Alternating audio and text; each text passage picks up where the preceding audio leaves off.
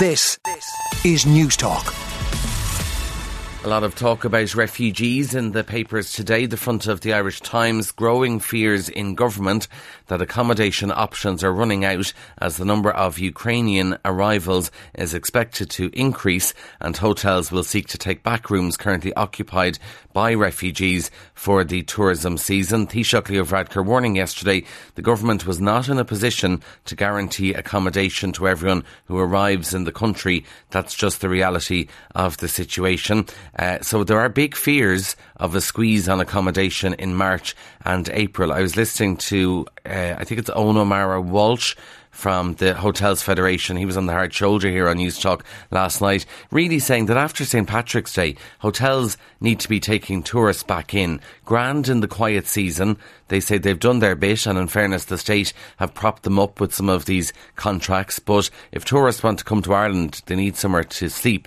And the hotels are warning, while they might be okay-ish because they're guaranteed income from the state, all the other tourism businesses, so your pubs, your restaurants, your tourist attractions, all the different things that we have on offer in Ireland, they're going to suffer if tourists have nowhere to sleep. And essentially, if a third of all hotel beds are being used to accommodate refugees. So I think Leo Varadkar probably just outlining the reality of the situation, but now people will wonder, well, what's the state going to do? Are they going to open up more state-owned accommodation for refugees? Will we see people sleeping in churches and halls around the country?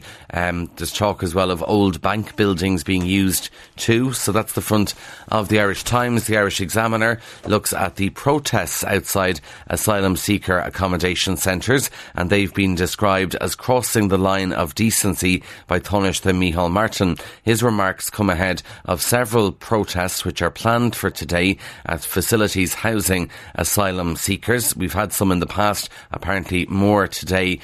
Some of the other papers reporting that Gardaí are going to be present at these protests and monitoring them to make sure that they are peaceful. So that's the front of the Irish Examiner. Also the front of the Irish Examiner reflecting the fact that it's a year after the killing of Aisling Murphy, which shocked the nation. And the Examiner says that 1 year since the death of Aisling Murphy, a further 11 women have died in violent circumstances. They're among 254 women who have died violently in Ireland since 1996, and 2/3 of those women were killed in their own homes. That's in the front of the Irish Examiner. We'll have more from Tullamore throughout the day here on News Talk as locals there react to the 1 year anniversary of the death of Aisling Murphy. Now, the front of the Irish Independent looks again at the healthcare crisis. Patients were waiting 24 hours for a bed in 17 hospitals yesterday. The HSE's 8 a.m. trolley count of patients in emergency departments. Now, by the way, that doesn't look at trolleys on wards, but those figures from the HSE yesterday showed 70 patients across the country had spent more than 24 hours waiting for a bed. The highest number was in St. Vincent's Hospital in Dublin. And I suppose then we can't be surprised when we have surveys showing an awful lot of people are afraid to go to emergency departments, or they'll only go if they think their life is somehow at risk, because people don't want to sit in a metal chair or lie on a trolley for a full day before they're admitted into a ward and get a bed. That's the front of the Indo. The Irish Daily Mail, too many first-time mothers are having C-sections. And apparently it's due to doctors' fears of litigation and out of convenience. This is a new study from Trinity College Dublin which says the huge number of caesarean births in Ireland is unacceptable and not in keeping with the expectations of pregnant women. The authors of that report will be on News Talk Breakfast this morning. They're very interesting though. Doctors and midwives clearly worried about getting sued, so that's why they're going and encouraging C-sections. Now, the Irish Daily Star flatly battles cancer, and the Irish Daily Mirror flatly cancer battle. Michael Flatley is fighting an aggressive form of cancer and has had surgery.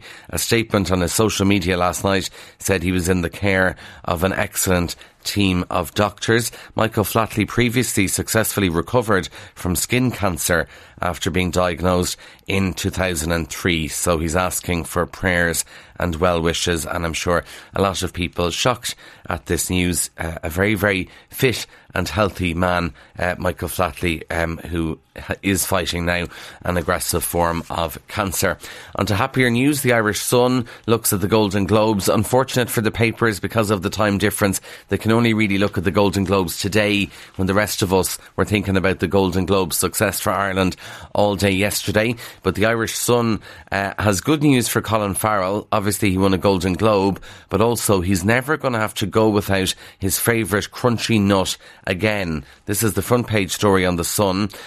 So if you remember from his speech, he complained that Barry Keoghan was eating his cereal stash, but now Kellogg's have come to the rescue, and they've even set up a hotline that Colin Farrell can call for an urgent fix of crunchy nut cornflakes there. Never actually tried them myself, but Colin Farrell clearly a big fan, so that's the front of the Sun. Inside the papers then, the Irish Independent looking at another headache, as if they don't have enough issues in the Department of Housing. We've a new headache for them, because the Department of Housing has missed the government's own December deadline to publish its gender pay gap report. A department spokesperson confirmed it hasn't completed its work that was due 6 months after a snapshot date last June. The department gender pay gap report is currently being finalised and will be published shortly. Now, we do have new legislation, but apparently government departments can just go, we're not actually ready. Sorry about that.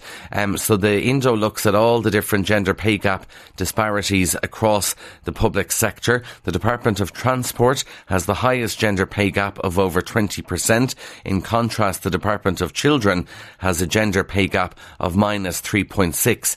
Now, that's not surprising, given that the Department of Children actually wrote up the pay gap legislation, so it looked pretty bad if women were earning less than men in Minister Roderick O'Gorman's department there. Two government departments, Rural and Community Development and the Department of Further and Higher Education, were not obliged to publish reports because they don't have 250 employees or more. So not good news for the Department of Housing. They're going to have to sort that out fairly quickly because everyone else is able to do it, bar the Department of Housing. Others would say they're probably busy enough doing other things in that particular department. Now, the Times of London looks at the rising cost of living, and it's very interesting.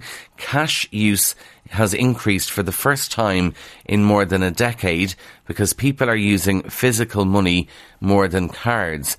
And it's all to do with budgeting. So the amount of cash withdrawals shot up by nearly 20% last year. More people are choosing cash over cards because they find it easier to keep on top of how much they're spending. And it is true, because with a card, it all feels very virtual and it just feels like sort of numbers on your phone or whatever.